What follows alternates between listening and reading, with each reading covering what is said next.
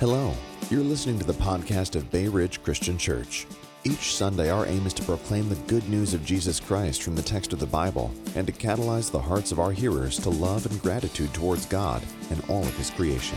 We hope you enjoy this teaching, and we pray that you will be encouraged to trust in Jesus today. We're again this morning. We're privileged. David Bayshore is going to be preaching. He and his family have been here again for just a little over a year, and now sings up on the worship team and just involved in a variety of ways. David's actually helping work with all of our Connect groups and things. And again, he's done a whole variety of work in the church in the past. Including he's been a pastor in the past, and he's in seminary right now, training and looking forward to the future. So it's the first time he's jumped up here in a while to preach, but he's going to be teaching us today. So I encourage you, as always, let's hear and receive God's word together as the Lord speaks through David. So, all right. All right, thank you very much, Brett. Thank you, everybody.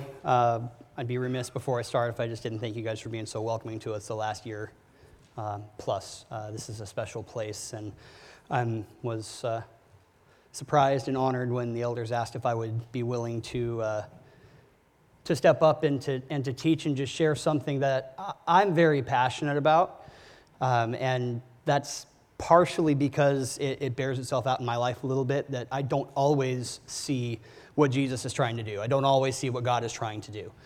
Sometimes I see what I want God to do, and it doesn't always materialize that way. So that's what we're going to be talking about this morning. I want to bring it in by making a bit of a pop culture reference, something that we can all easily relate to, because it's kind of hard to pull 2,000 years, and gosh, how can I relate to that sometimes? So one of the things that my wife and I really like to do when the kids have gone to bed and we have a couple of hours to ourselves before we turn in for the night is we like to sit down and we'll watch a show on Netflix together. Lately, we've been going through a variety of series and shows, but one of the most popular ones that we came up with that we've watched, and we watched it through, seen it a couple of times, it's kind of got a bit of a cult following, everything, is The Office, the American version, not the British version. Most of you, if you've seen it, if not, you're familiar with it. You've probably seen them floating around on Facebook and everything like that. Well, there's a certain point in The Office when the manager leaves, and he's departing, and everybody starts jockeying for his position. There are these two guys specifically that pretty much everybody knows if you followed the series at all. There's one guy named Dwight. I hear the laughs, good old Dwight, right? And there's Daryl. Now, Dwight is someone who's been the assistant to the manager, throughout the whole show, right? Constantly putting himself in positions of power and prestige and trying to lord it over everybody else. And when Michael, the manager, leaves, Dwight thinks, well, this is my chance. I have been the assistant to the regional manager, for a very long time. And I've put in my time, I've done all the work, there's a power vacuum here, and I'm just going to step right in and take it. It's mine, because I deserve it, and I want it. And if you follow the plot of the show, that's the entire, that's what Dwight has only ever wanted in life, was just to be the regional manager. But there's also Daryl, and when he comes in to do the interview, he's unprepared. He doesn't have a resume, doesn't have answers to any of the questions, because he figures he knows everybody on the committee, and he's buddies with all of them, and so, of course, they're going to hire him because they know Daryl and they like Daryl. Neither of them was prepared for what was actually expected of them. Neither of them saw where the office was going. They missed what was happening because they thought it was going to go a different way. Now, even if you haven't seen The Office, everyone here, I'm sure, knows a Daryl or a Dwight, right? And if we're really honest with ourselves, a lot of the time, that Daryl or that Dwight is staring right in the mirror, right? I know that's me a lot. We miss what's going on because we think it's going to be going a particular way. Because logically, it just makes sense to us. We've done X, Y, and Z. This is the way we see things trending. This is the way it should be. And we're missing on what's going on behind the scenes. So, if it can happen in a situation like that, and it can happen in a situation in our daily lives, we must understand that can also happen when we are trying to ascertain the big picture, what God is trying to do, what his agenda is, what his program is in our current situation. And so it's very important for us to understand what God says about seeing what's going on behind the scenes and making sure we're in tune with that and not just assuming because this is the way that it's always gone or this is our understanding of it, that this is how it's going to go. So the question we have today is, how should we view God's mission? How should we see Jesus so that we can see him clearly? And today, what we're going to do is we're going to see an example in Scripture about how self-importance or spiritual blindness is what we're going to use today, can leave us unaware of everything that's going on around us spiritually, and how humility actually causes us to be able to spiritually see. And we're also going to see that Jesus will use teachable moments where we don't understand what's going on to teach us something about his agenda. So today we're going to be in Mark chapter 10, verses 35 through 52, and I'm reading out of the Christian Standard Bible. These are the words of the Lord our God. James and John, the sons of Zebedee, approached him and said, "Teacher, we want you to do whatever we ask you." "What do you want me to do for you?" he asked them. And they answered him, "Allow us to sit at your right hand and at your left in your glory." Jesus said to them, "You don't know what you're asking. Are you able to drink the cup I drink, or to be baptized with the baptism I am baptized with?" "We are able," they told him. And Jesus said to them, "You will drink the cup I drink, and you will be baptized with the baptism I am baptized with. But to sit at my right or left is not mine to give. Instead, it is for those whom it has been prepared." When the 10 disciples heard this, they began to be indignant with James and John. Jesus called them over and said to them, "You know that those who are regarded as rulers of the Gentiles lord it over them, and those in high positions act as tyrants over them. But it is not so among you. On the contrary, whoever wants to be great among you will be your servant, and whoever wants to be first among you will be a slave to all. For even the Son of Man did not come to be served, but to serve, and to give his life as a ransom for many." And they came to Jericho. And as he was leaving Jericho with his disciples and a large crowd, Bartimaeus, the son of Timaeus, a blind beggar, was sitting by the road. When he heard that it was Jesus of Nazareth, he began to cry out, "Jesus, Son of David, have mercy on me." And many warned him to keep quiet, but he was crying out all the more, "Have mercy on me, Son of David." Jesus stopped and said, "Call him." So they called the blind man and said to him, "Have courage, get up, he's calling for you." He threw off his coat, jumped up, and came to Jesus. Jesus answered him, "What do you want me to do for you?" "Rabboni," the blind man said to him, "I want to see." Jesus said to him, "Go, your faith has saved you." Immediately he could see, and he began to follow Jesus on the road. So Jesus is using this event, this circumstance, this anonymous blind person that they come across in Jericho to teach a point to his disciples and to teach a point to us. And the first thing we need to understand from this passage is that the physically seeing disciples are spiritually blind. They don't get it.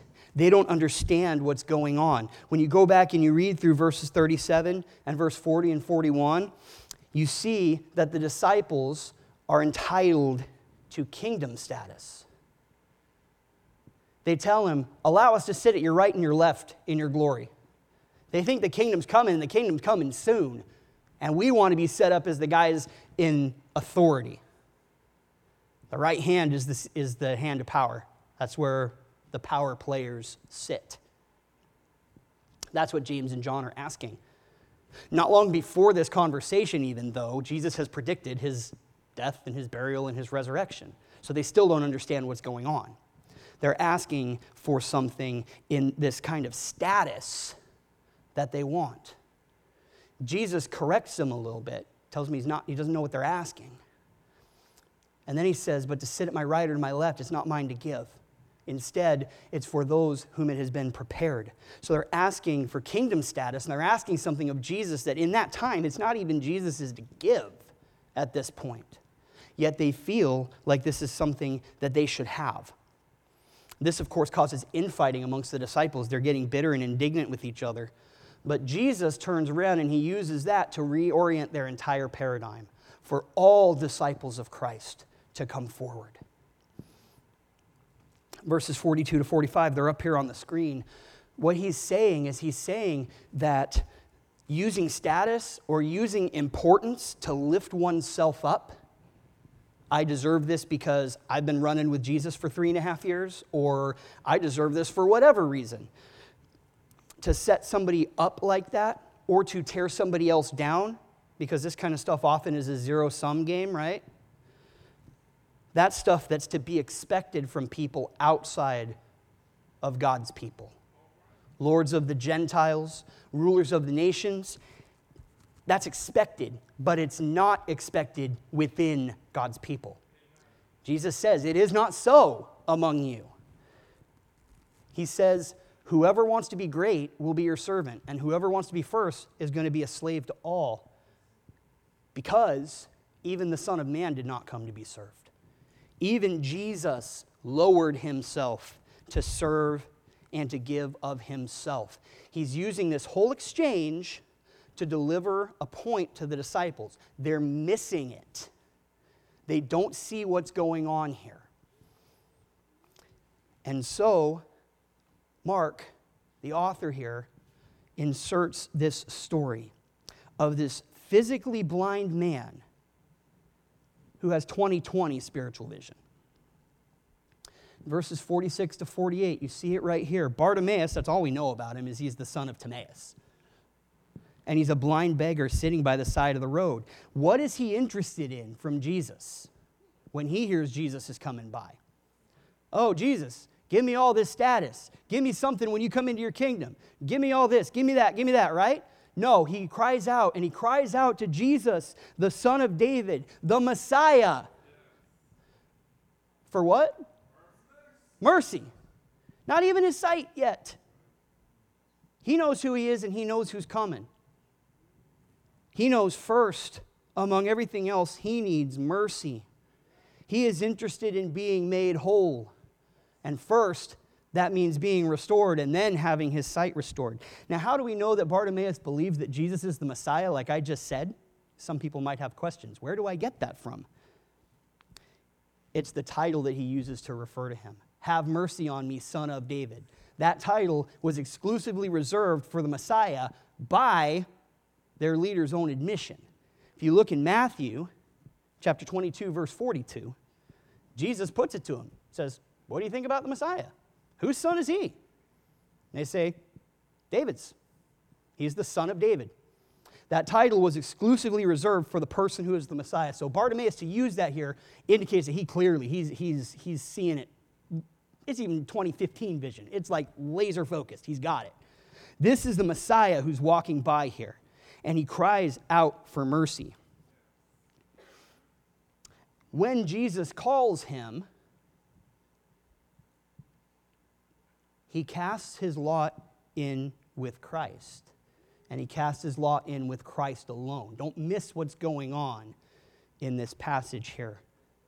Because what he does when Jesus calls him is he takes off his coat, is what it says, and he stands up. Now, in that culture, in that time, the beggars would often be sitting on the side of the road, and they'd be sitting down cross-legged or Indian style or however you learned it, but you get the picture, right? And they would take this cloak or this coat, and they would lay it across their lap, and they would tuck a pocket or a pouch in their legs. And that's where all the coins would go. All the alms that were given to them so they could easily wrap it up and take it home, keep it safe, whatever they wanted to do. So when Bartimaeus gets called to go to Jesus, he takes that and he tears that off with whatever was in it. We don't know if there were coins in it or if there weren't, but He's eliminating the possibility of obtaining alms for the day, because that's where it would have been.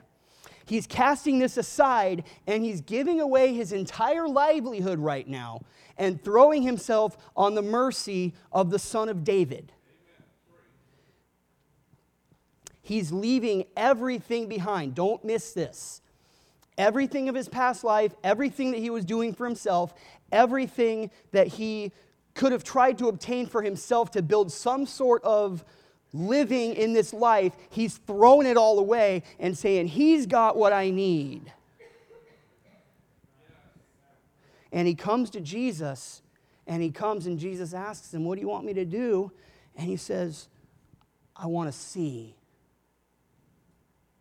It's an interesting turn of phrase because we can see that he, at least on one level, very clearly sees right now. But his sight is what he asks for. He doesn't ask for anything else. He just says, my Lord, teacher, I want to see.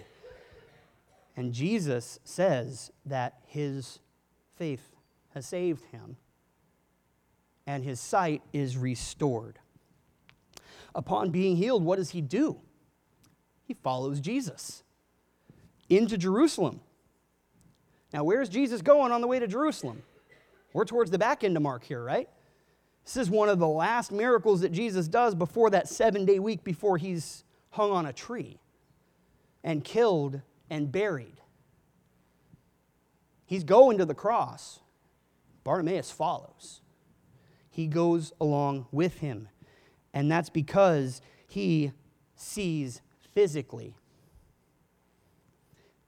So the disciples can see spiritually. Bartimaeus' vision spiritually is dead on. But he sees physically so that the disciples can see spiritually.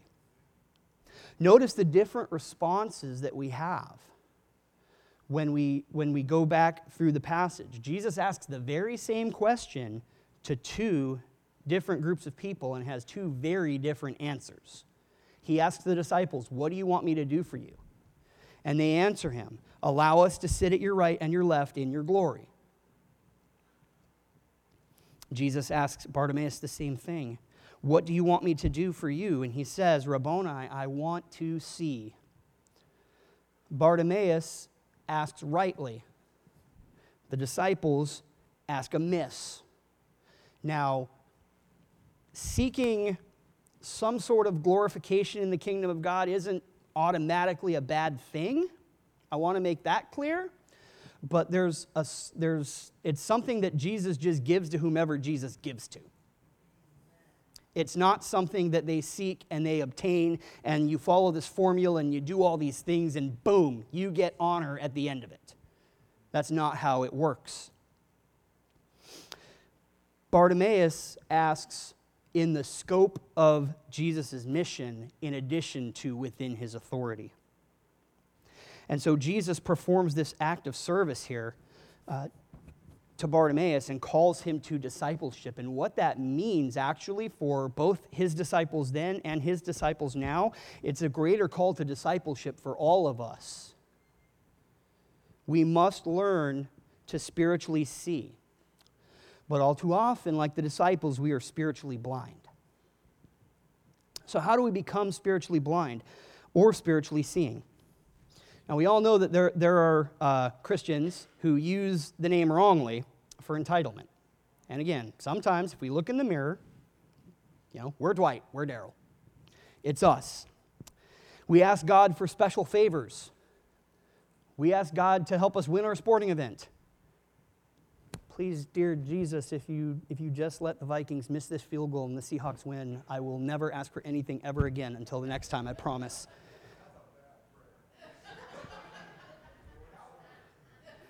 That's about 4 or 5 years ago, so you can see where I'm at in sanctification now, right? To grant our fleeting or temporal wishes, to declare that God must grant us victory in a given situation or favor in a situation just because he's promised us this, so we're going to totally misapply what has been said here and apply it to this thing over here where it doesn't work and declare that it's going to work, or to feel self-important or to have the spotlight on us. These are all ways that we can become spiritually blind, or I should say maybe these are manifestations of our spiritual blindness. That might be a better way to articulate that. if we see these things happening, should probably check ourselves a little bit. It may not be a bad thing, but it may be a sign of something going on behind the scenes, that we're not seeing everything the way we should. Rather than acting like the disciples did, asking for status, asking for power, asking for glory and honor, we should act like Bartimaeus. We should cry out for healing of our spiritual blindness. Because the disciples were not in tune with Christ's mission. They asked amiss because they were spiritually blind. They didn't understand what was happening, what was going on. And Bartimaeus, on the other hand, he recognized exactly who Jesus was and what he was doing. That's the important part. Many people know who Jesus is, but they miss out on what he's doing. He took his opportunity and he asked for mercy from Christ. And I want us to scan our brains a little bit. Remember, who are the ones who can open the eyes of the blind, like physically, just with a touch? Is there multiple people who can do that in Scripture? The only one, right? Only one. Only one can open the eyes of the blind. And so Bartimaeus, instead of asking for something that isn't within Christ's agenda and isn't within Christ's program, he goes and he asks for things that only Christ can give him. He asks for mercy and forgiveness. Jesus oftentimes would heal to show that the sins were forgiven.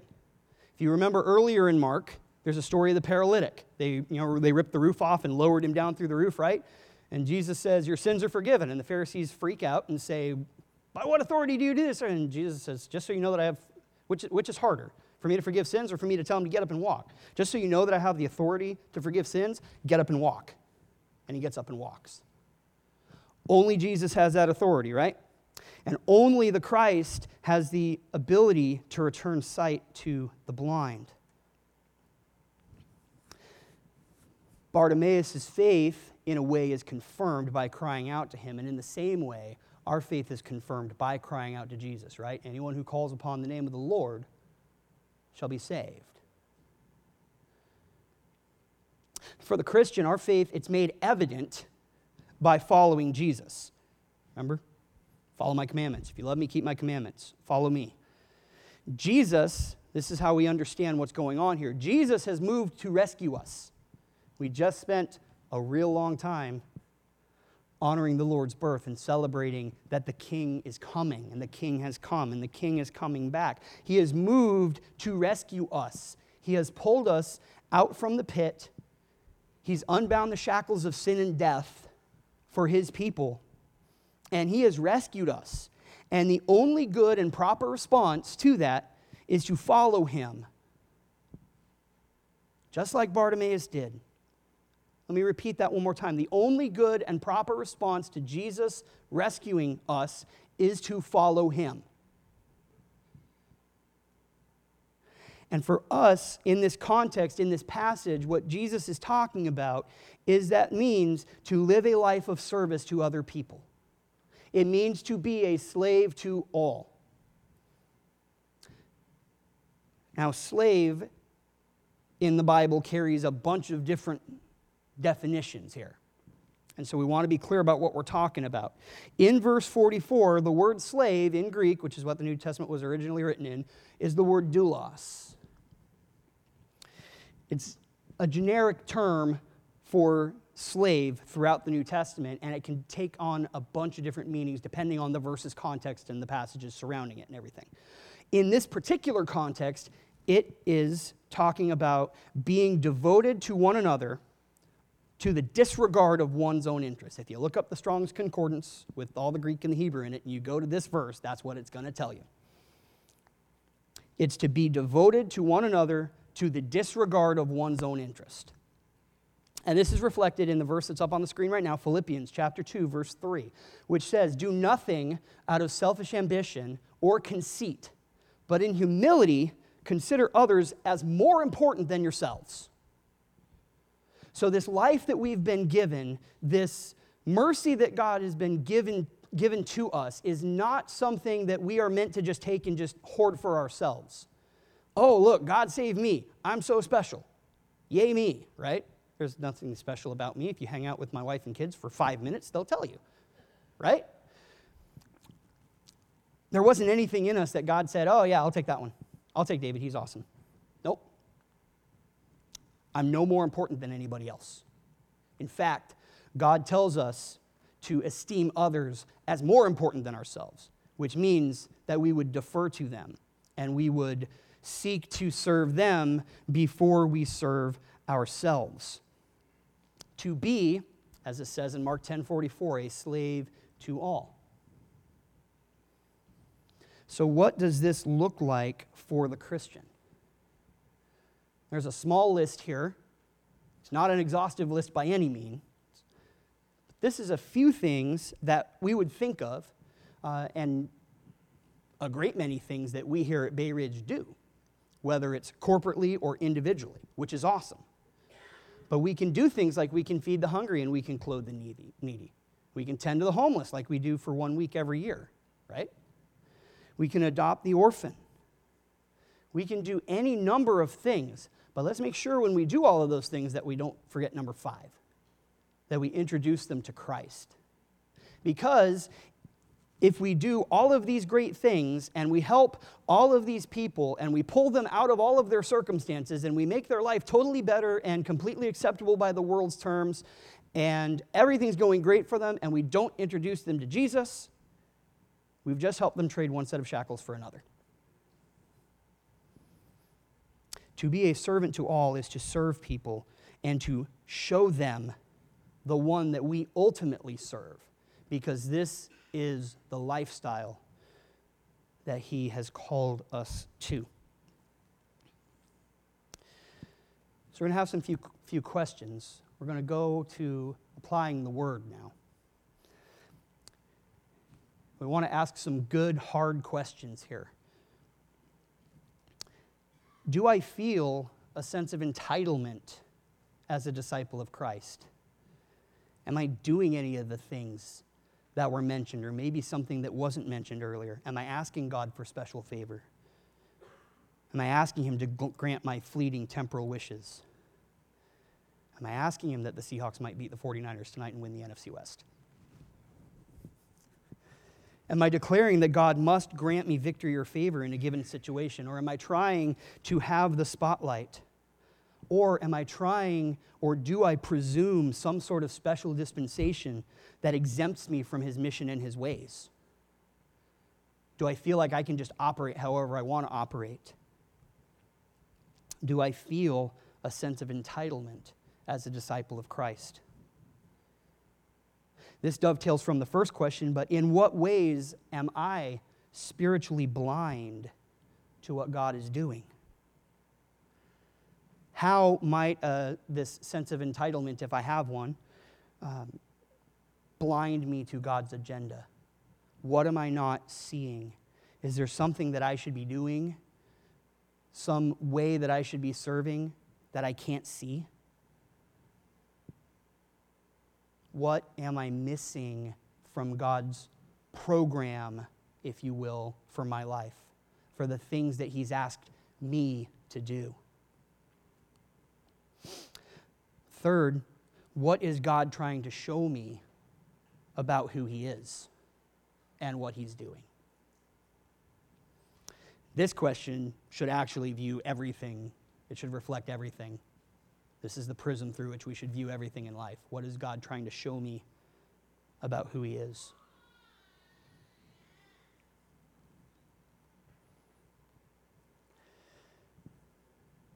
When we get to the end, friends, it's not going to be who did the most things. It's not going to be who had the most favor from God on earth. It's not going to be who was in the best circumstances. It's not going to be who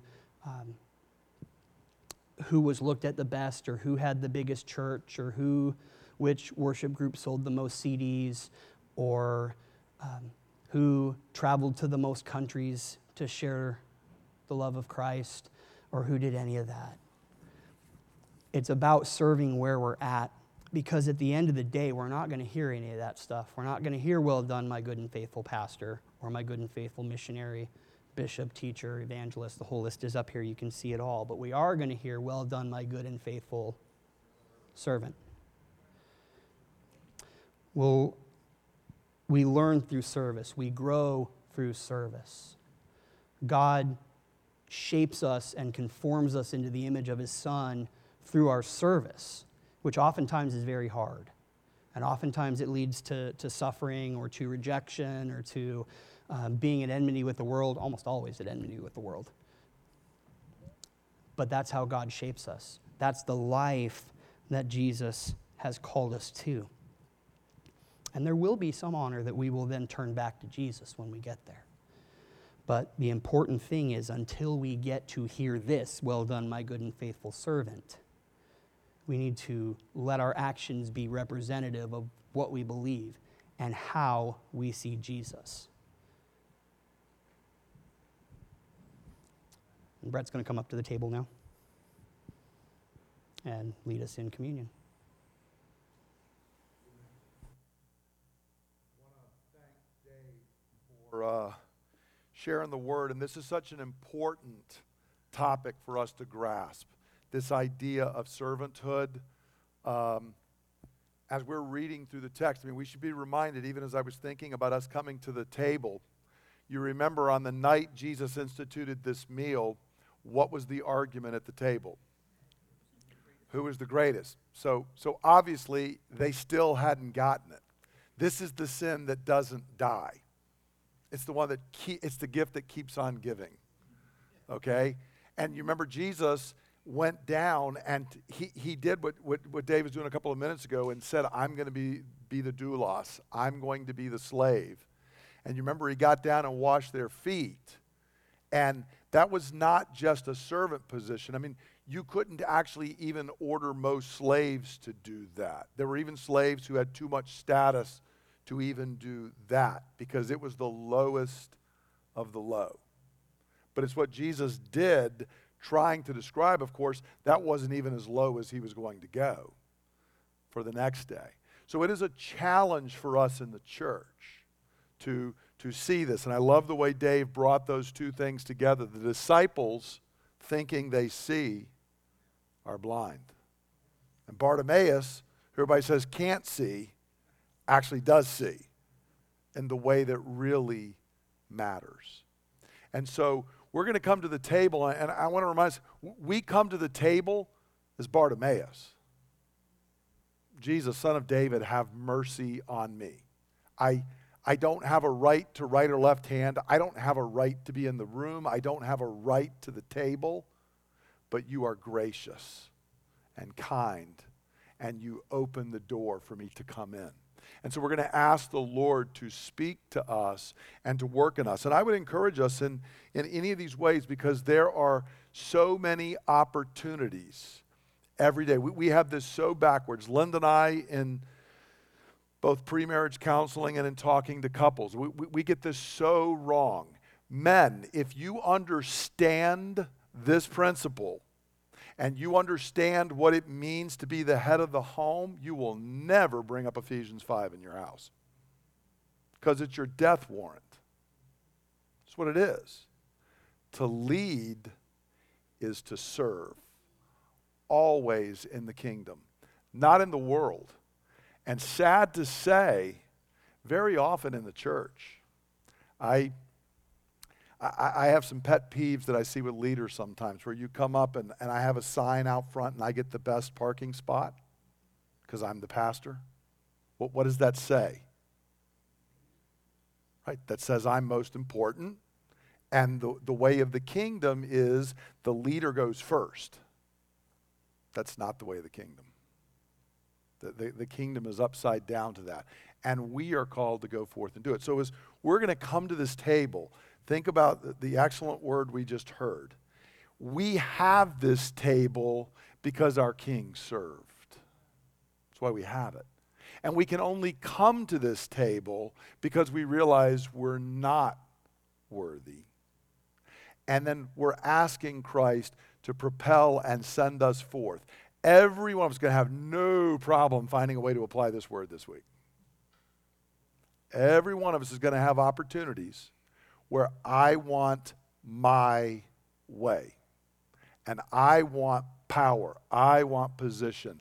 I want recognition. And Jesus says, lay it down and be a servant to all. And trust. See, this is where faith really comes in. Do I want my reward now, or do I trust it to Jesus on that day? Because if I'm wanting it now, then I'm going to grasp and go for power. And it is a real temptation for the church. I believe the American church particularly struggles with this. We like power. We like people who've got power, people who've got access, people who've got names, and we want to cling to them, all of which is the exact opposite way of the kingdom. It is how this world operates. It's not how the kingdom operates. So friends, you and I are going to come as Bartimaeus to the table, seeing that what we need is mercy and forgiveness and grace from our covenant God, and knowing that he is more than able to give it to us. I want to remind you, if you are here as a visitor, you are welcome to this table. If you are a believer in the Lord Jesus, if you are like Bartimaeus saying, I have nothing except for sin to bring and I need mercy, then please join with us. Also, if you need gluten-free, if you raise your hand in a couple moments, we will distribute that to you. Other than that, let us come to the Lord's table. Friends, what I received from the Lord, I pass on to you. That the Lord Jesus, on the night he was betrayed, he took bread. When he had broken it, he said, "This is my body, which is broken for you. Do this in remembrance of me." And in the same way, after supper, he took the cup. And he said, "This cup is the new covenant in my blood, which is poured out so that your sins may be forgiven. Drink from this, all of you, in remembrance of me. For as often as you eat this bread and you drink this cup, you proclaim the Lord's death until he comes." Lord, this morning we come to this table not as those who proclaim our rights, not as those jockeying for position, but as those who come saying, "Lord, have mercy on me." Lord, we come to confess our failures and our sins, knowing, believing, trusting that however great our sin is, your mercy is more. Meet us by your Holy Spirit at this table of your sacrament, we pray in Jesus' name. Amen. We're going to pass the elements out and then hold on to them. We will take them together in just a couple moments. Lord, as those born in sin, we humbly confess that we were spiritually blind by nature, easily missing your greatness and glory, being drawn to that which is by nature trivial and ephemeral, preferring the pleasures of sin for a season over the eternal weight of glory.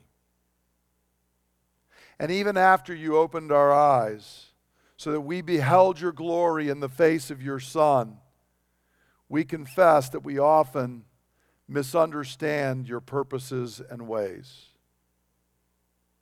Like the disciples we've heard about today, we have often craved power and position over service and love. So this morning we ask that you would forgive us, Lord, that you would give us eyes to see you clearly, to follow after you closely, being molded by your Spirit to be like your Son, servant of all. We take this bread, the symbol of the body of our Lord Jesus, in the faith that in his body he served in our place, and in so doing has secured our salvation now and forever. Take and eat. Lord Jesus, you are the messenger of the covenant, the eternal King of glory, and the servant of Yahweh. Though in nature you are fully equal with the Father, you did not think equality with the Father was something to be grasped, but you made yourself nothing, taking the very nature of a servant, taking our nature to yourself. And being found in human form, you were obedient to the Father, even in taking the death that we were due. For your perfect, sinless blood was spilled to pay for our sins. So today we take this cup, the symbol of your blood, and we drink it in faith, proclaiming that your mercy shown in your death is sufficient for our salvation. Take and drink.